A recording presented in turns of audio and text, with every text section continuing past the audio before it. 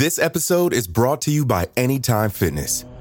Forget dark alleys and cemeteries. For some, the gym is the scariest place of all, but it doesn't have to be. With a personalized plan and expert coaching, Anytime Fitness can help make the gym less frightening. Get more for your gym membership than machines. Get personalized support anytime, anywhere. Visit AnytimeFitness.com to try it for free today. Terms, conditions, and restrictions apply. See website for details. There's no better feeling than a personal win, and the State Farm Personal Price Plan can help you do just that.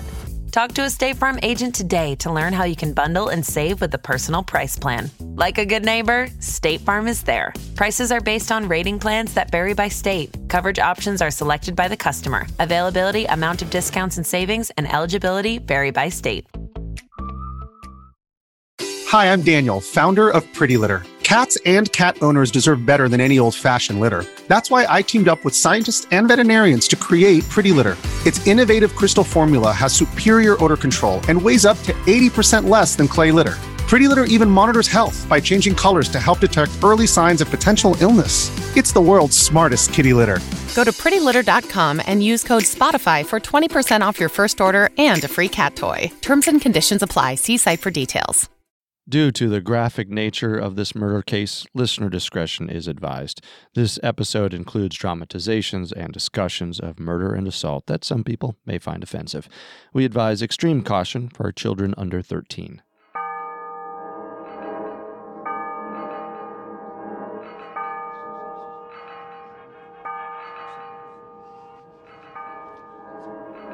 Our community has been dealt a terrible blow, and together we grieve the loss of young Rose Harsent. But in the fear and the confusion of these trying days, we must not fall in service to the dual idols of gossip and vanity. But we must remember what the Lord teaches us in Matthew. Sufficient unto the day is the evil thereof, and judge not, that ye be not judged. For what judgment ye judge, ye shall be judged, and with what measure ye mete, it shall be measured to you again. William Gardiner? Chief Inspector, you are disrespecting the sanctity of the house of the Lord. And allowing a murderer to preach to your congregation does not defile his holy word? Please step down, Mr. Gardiner. Chief Inspector, this is most unusual. Unusual circumstances call for unusual actions. May I remind you that it is illegal to arrest a man in a church. It is not illegal, just poor form among gentlemen, unless he's declared sanctuary. Are you declaring sanctuary, Mr. Gardiner? No, sir. I have nothing to hide. I shall face my fate and trust in God that he shall bestow his mercy upon the righteous and that justice will be done. Very well. William Gardiner, you are under arrest for the murder of Rose Harsent.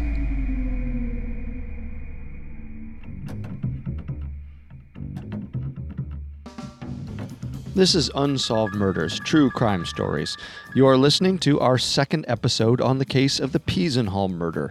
If you want to hear our investigation into other cold cases, you can listen, subscribe, and write reviews on your favorite podcast directory.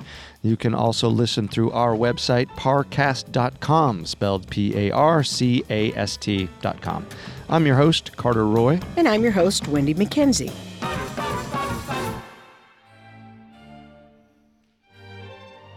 It was in the deeply religious town of Peasenhall Parish that Rose Harsent had worked as a maid for a bishop's family. But Rose was brutally murdered. She was stabbed in the chest, her throat slashed twice, and her body burned.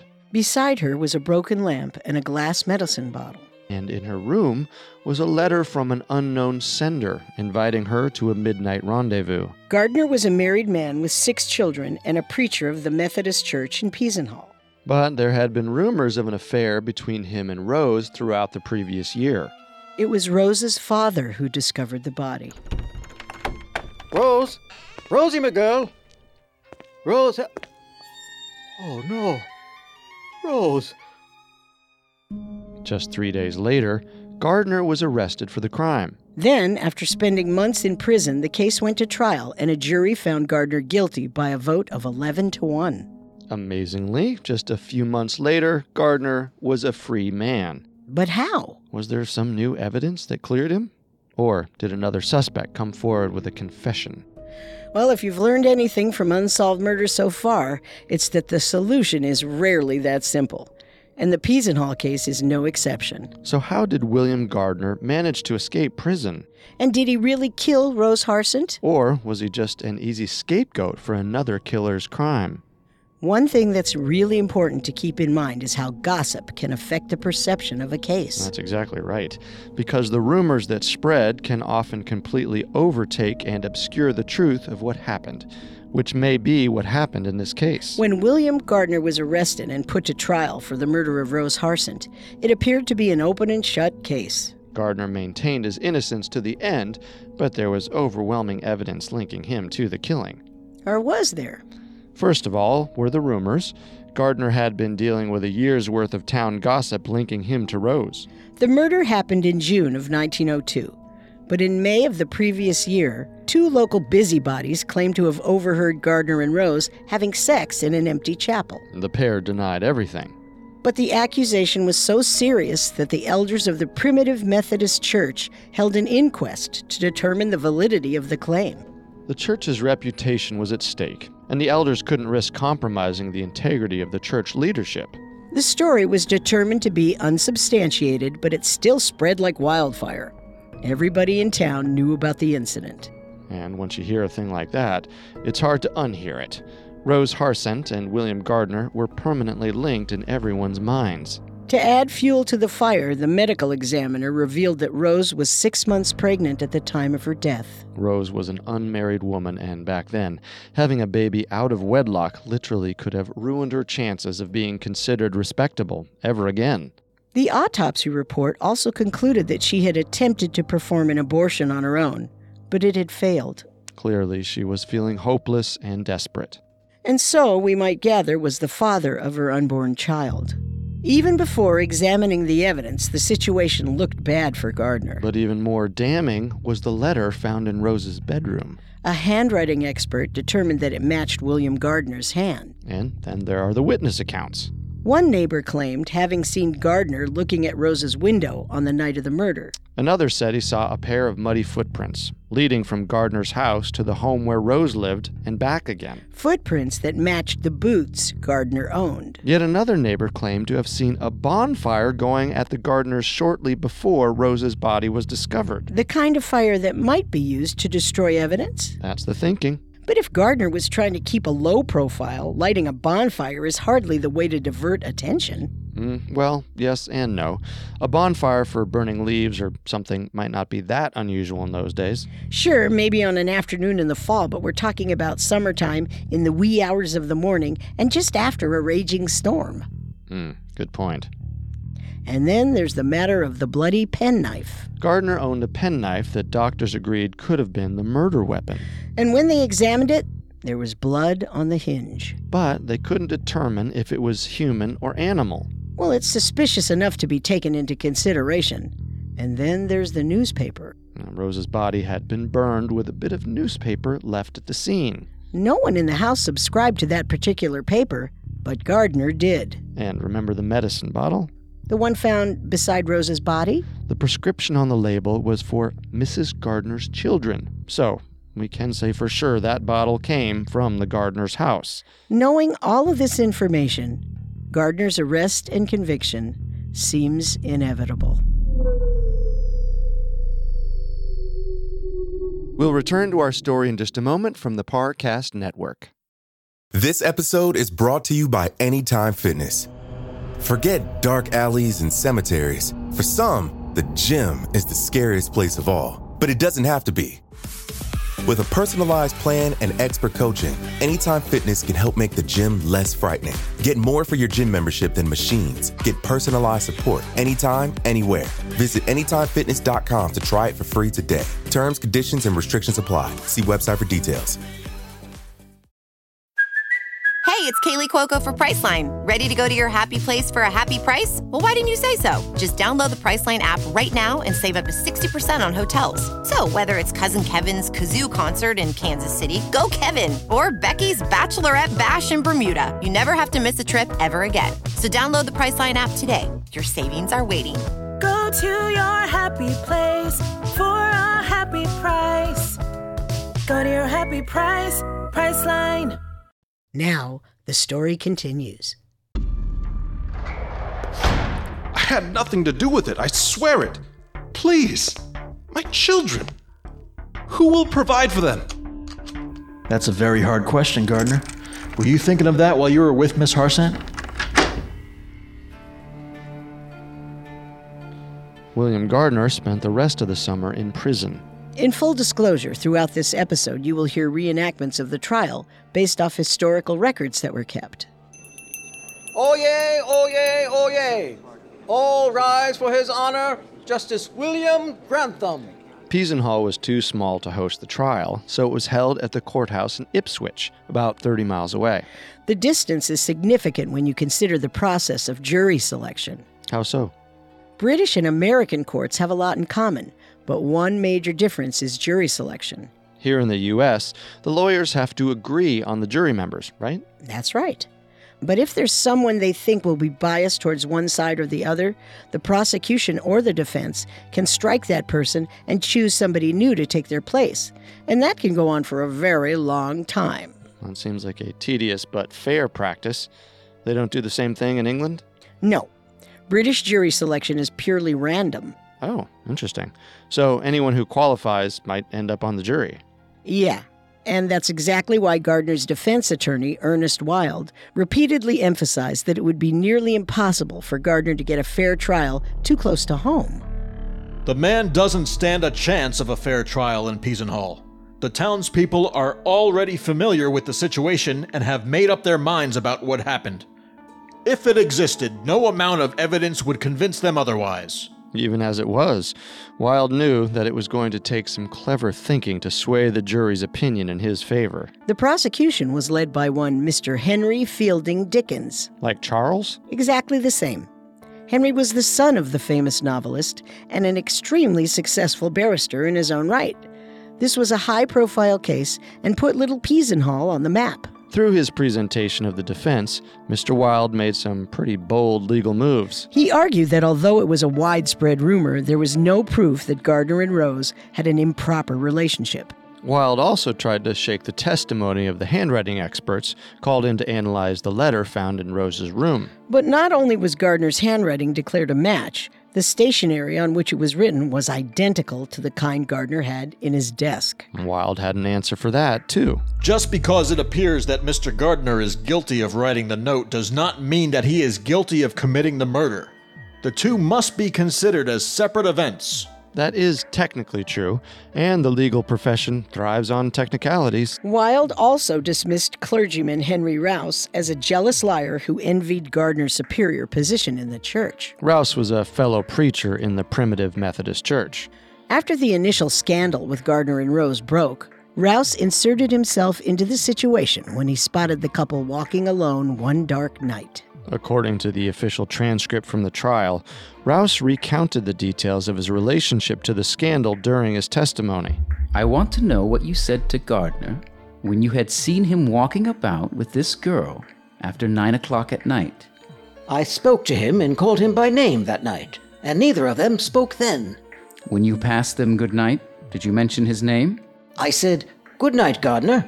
Good night, Rose." And you got no answer. No. Wilde did his best to discredit Rouse. This story of yours is a lie from beginning to end, and a concocted story. Wilde was not playing around. As you might remember, a short time later, Rouse claimed to have seen Rose sitting with her feet in Gardiner's lap in the chapel.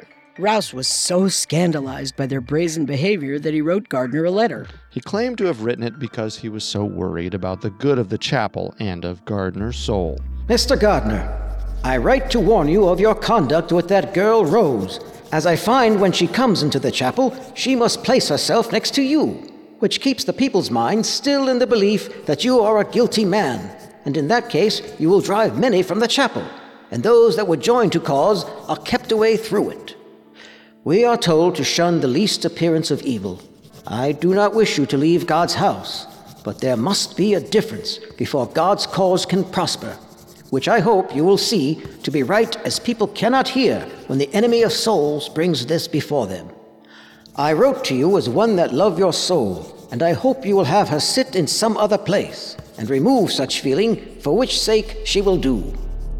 Rouse really seemed to take an unusual interest in this relationship, whatever the nature of it was. Rouse certainly seemed to think that it was inappropriate, perhaps because he had feelings for Rose and he was jealous. Or was he jealous of Gardiner's position in the chapel and looking to undermine him? But was his jealousy so great that he would commit murder and frame William Gardiner for the crime? Perhaps, but let's stick to the facts for now. Wilde was sure to point out the unreliable nature of witness testimony. Ironically, it was a witness who proved to be the greatest asset to the defense. The defense calls Georgina Gardiner, the wife of the defendant William Gardiner, to the witness stand. Wilde did an excellent job of portraying Mrs. Gardiner as a weak and sickly woman. A pitiful figure who would be left in a terrible position to raise her 6 children if her husband went away to prison. Has your married life been happy? Yes, it has been a happy one. Has your husband been a good husband and a father? Yes. Do you remember a scandal in May 1901 being circulated about your husband? Yes. At the time, was there anything the matter with you? Yes. I was in bed. I'd been confined on the 3rd of May. Confinement at this time referred to a period of pregnancy. The whole time this scandal was going on about Rose and Gardiner, Mrs. Gardiner was preparing to give birth to another of William's children. Did this scandal make any difference in your married life? Not at all. Were you satisfied of your husband's innocence? Yes, quite satisfied. Did you know Rose Harsent? Yes. How long had you known her before her death? Some years back. On what terms were you? Always on friendly terms. And she used to visit you at your house? Yes.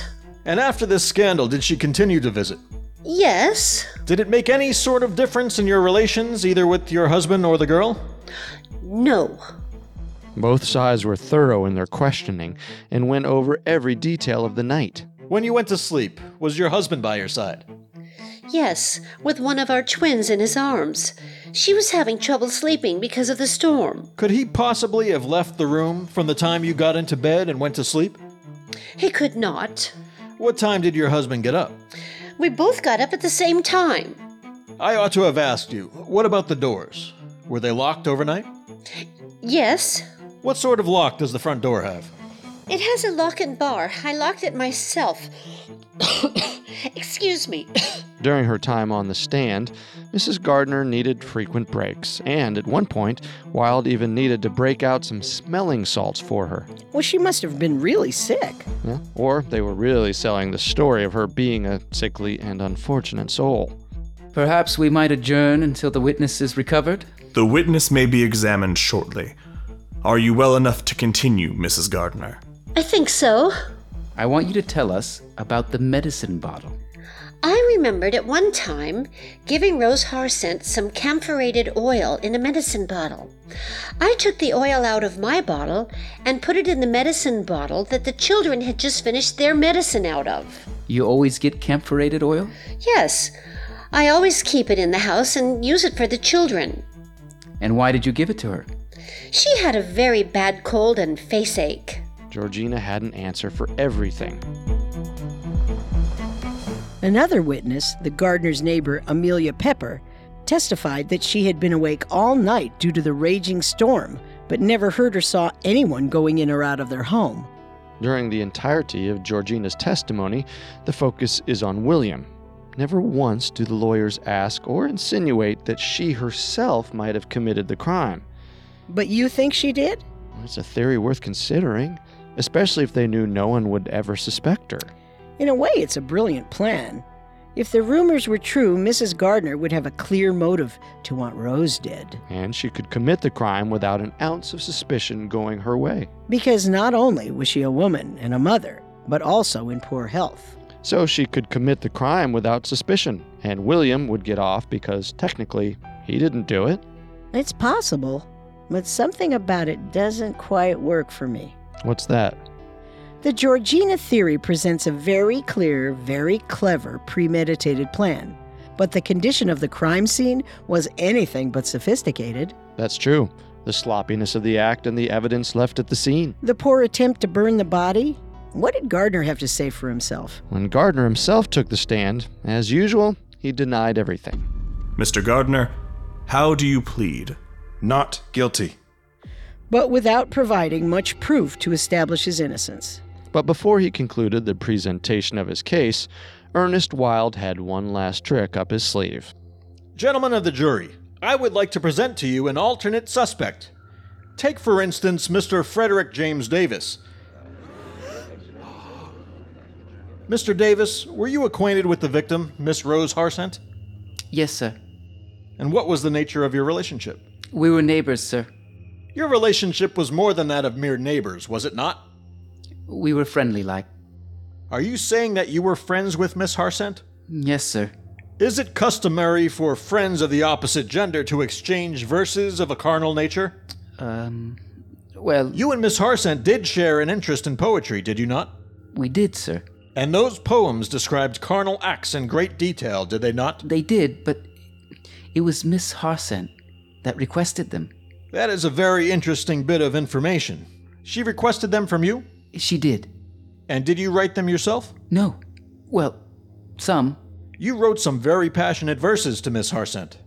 Yes. Charmed by her beauty and feminine wiles, you carried a flame for Miss Harsent. I did. But those feelings were not reciprocated.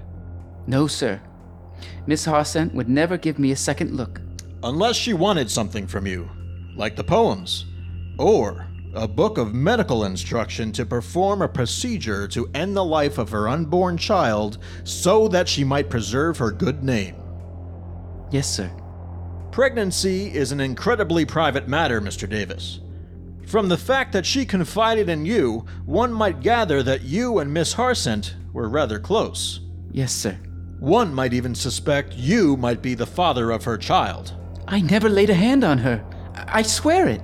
Whether or not you and Miss Harsent ever engaged in lovemaking, the truth remains evident. You loved the girl, but she didn't love you back.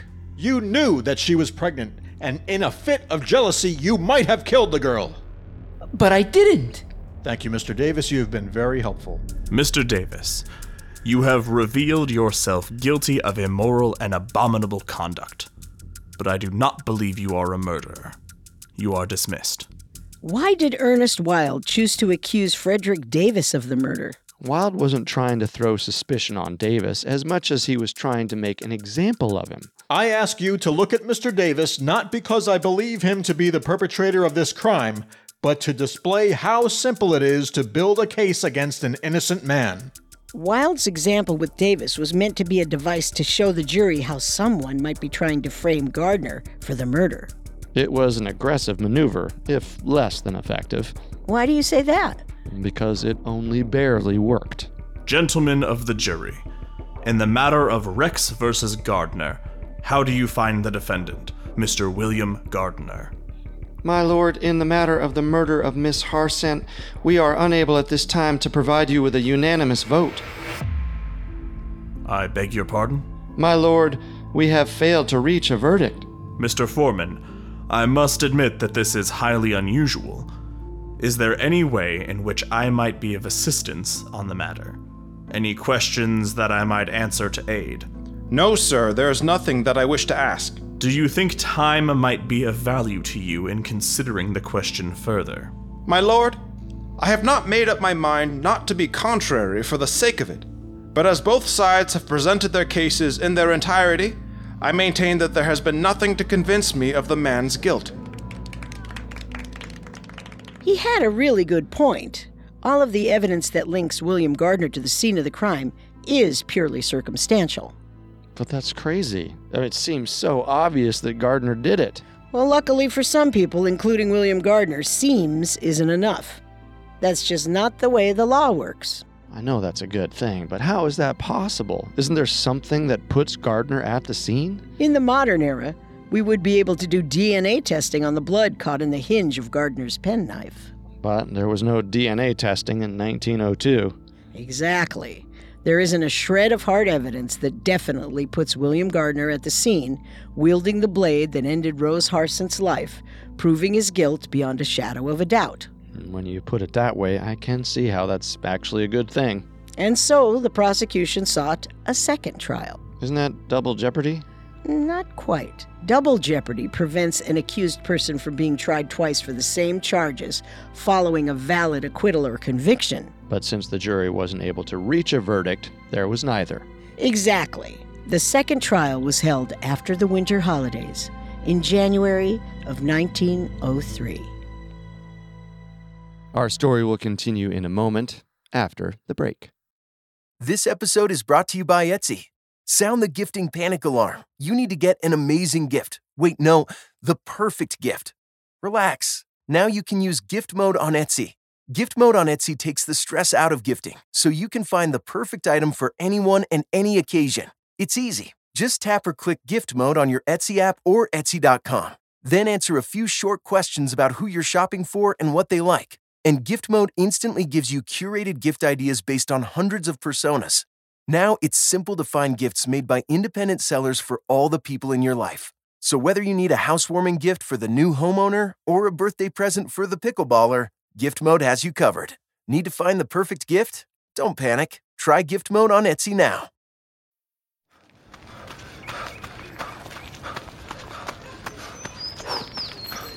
Going for your first ever run around the park. Literally running errands all over town. Running for the finish line and your personal best. If you run, you're a runner. Find the shoes and clothes to run your way at newbalance.com/running. New Balance. Run your way. And now, back to Unsolved Murders. Oyez, oyez, oyez! All rise for His Honor, Justice Sir John Compton Lawrence. The second trial was essentially a repeat of the same details as the first, with a few notable exceptions. During the first trial, Rose's younger brother Harry had taken the stand. When asked if he had ever carried mail between Rose and William Gardiner, Harry had said no. But during the second trial, Harry had said that he had in fact carried letters between his sister and the preacher. They needed a third party to carry letters across the 200 yards between their houses? Well, what's wrong with that? Just that if you're having an affair and trying to keep it a secret, why involve anyone else? That seems like a huge oversight. Keep in mind, this was a long time ago. People didn't have the kind of worldly knowledge that we have now. Especially not in a tight-knit religious community. The same can be said about whoever committed the murder. This wasn't a professional assassin or a seasoned serial killer. Whoever killed Rose Harsent committed a premeditated act to get rid of her and her unwanted baby. And chances are, it was someone who knew her very well. What makes you say that? First, because Peasenhall was such a small community and everybody knew everyone. True. Second, because stabbings tend to be very personal. It's not like a gun or poison. To stab someone to death takes a lot of energy and commitment, and whoever killed Rose had plenty of both. If you think back on the medical examiner's description of her injuries, that becomes even more evident. The throat had been slashed across from ear to ear by two distinct cuts, inflicted with such force that the windpipe was completely severed. That will be important to remember when we consider the killer's motivation. But let's get back to the second trial. Gardiner's defense attorney, Ernest Wilde, may have made a fatal mistake while cross-examining George Wright. If you remember from the previous episode, George Wright was one of the two young men who claimed to have heard Rose and Gardiner having sex in the doctor's chapel. Mr. Wright, will you recall that Mr. Gardiner freely admitted to having been in the doctor's chapel with Miss Harsent while he consistently denied any immoral activity had taken place? No. Despite that flub, Wilde continued on with his defense. He made a heartfelt appeal to the jury, heavily reliant on garnering sympathy for Mrs. Gardiner and her children. And keep in mind, this was the Victorian era, and a woman with 6 children and a husband in jail didn't have a lot of options. It's also worth mentioning that Mrs. Gardiner was ill at the time of the trial, and her failing health made her an even more pitiful character. The cost to her may have been even greater than it would have been to Gardiner himself. Wilde's closing statement was long-winded and emotional. Part of it reads as follows. I have felt that my client stands a greater chance of an acquittal if his case is put before the jury as calmly and as dispassionately as may be, and if before I commence my final speech, I draw your attention shortly to the terrible nature of the task that you and I are called upon to perform. Believe me, gentlemen, that is not because I desire that sympathy should warp judgment, but because I am entitled to crave in aid of the accused the fact that you are called upon to give a verdict which is the most solemn that can be given by any 12 citizens of this realm. Of course, you see through what he's doing, right? What's that? Wilde was calling himself out, saying that he wasn't using sympathy to warp judgment when that's exactly what he was trying to do. How can you be so sure of that?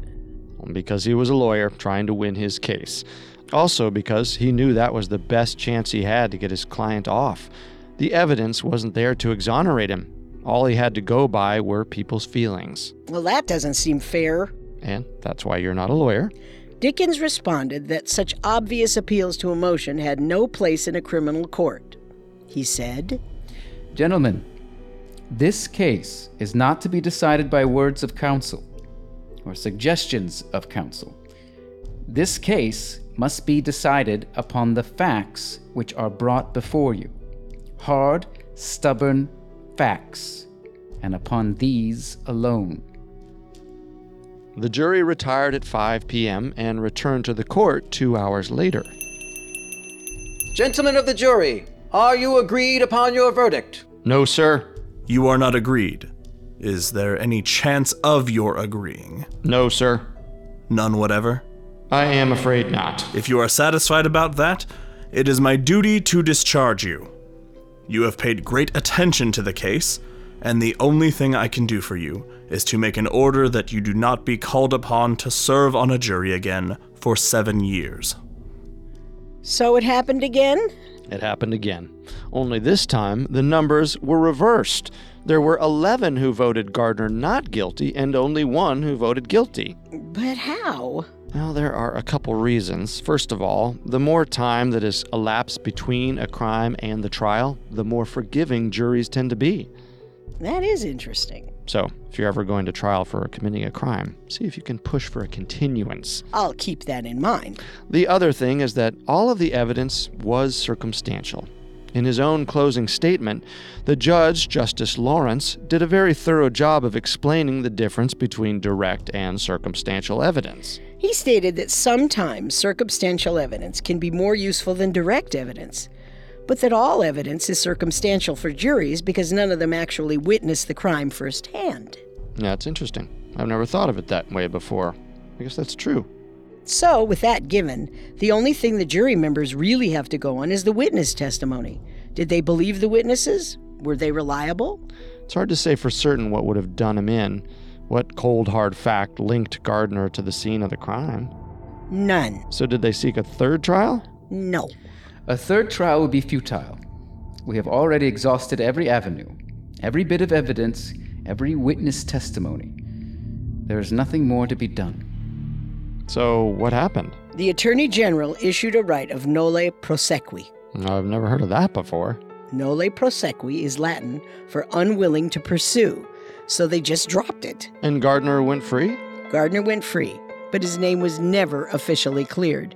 He moved his family out of Suffolk and relocated to London, where he lived out the rest of his days until his natural death nearly 40 years later.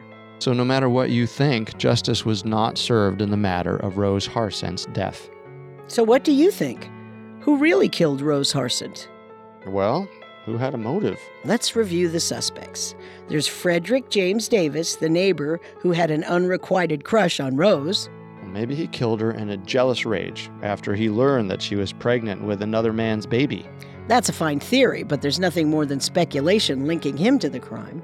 Okay, what about Henry Rouse, the rival clergyman? We know he had it out for William Gardiner. But would he commit murder to frame Gardiner and take over his position in the church? Perhaps, but consider what we said earlier about the nature of the attack. This murder was personal, but as far as we can tell, Rouse and Rose didn't have a personal relationship. If it had been Gardiner who turned up with a slashed windpipe, maybe I would consider Rouse a suspect. But as it stands, I don't think it was him. What about Georgina Gardiner? What makes you say that? Motive alone. Assuming that there was a relationship between Rose and William at some point, he would have had some kind of feelings for her, making it more difficult for him to kill her. But not for his wife. Exactly. Rose's condition was threatening her family's good name and their station in the community. She would have been jealous of Rose and wanted to protect her children's welfare. But do you really think she could have pulled off the murder on her own? Why not? Georgina was a mother of 6 and a strong country woman.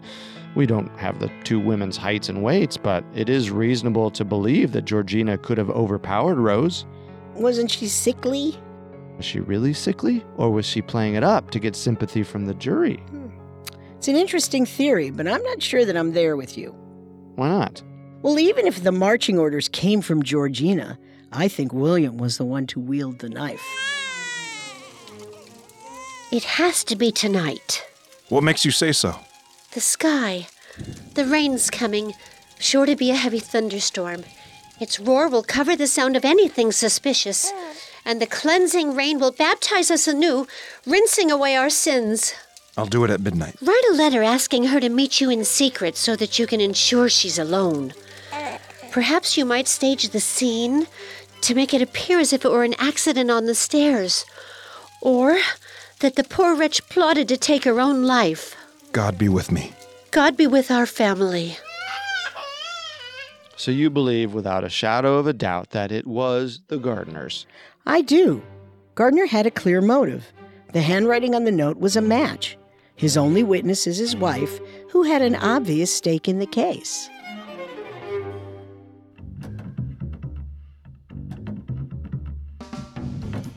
What do you think? Was it the Gardiners? Or just William Gardiner? Was it Rouse? Or Frederick James Davis? Weigh in on Twitter at Parcast Network or on Facebook.com/Parcast with your own theories. And don't forget to subscribe to Unsolved Murders on iTunes, Google Play, SoundCloud, Stitcher, or any other podcast directory. If you like what you hear, leave a 5-star review or tell us what you think on Facebook or Twitter at Parcast Network. A new episode comes out every Tuesday, and next Tuesday we'll investigate the case of the Beaumont children. Thanks for listening. We'll see you next time. If we live till next time.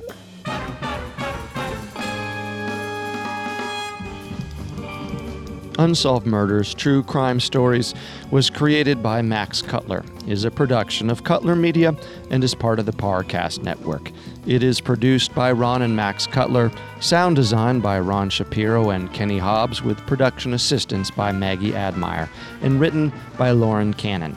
Unsolved Murders, True Crime Stories stars Carter Roy and Wenndy McKenzie. The amazing cast of voice actors includes, by alphabetical order, Jerry Courtney Austin, Mike Capozzi, Joshua Kahn, Janice Liebhart, Harris Markson, Nicholas Massou, and Steve Pinto.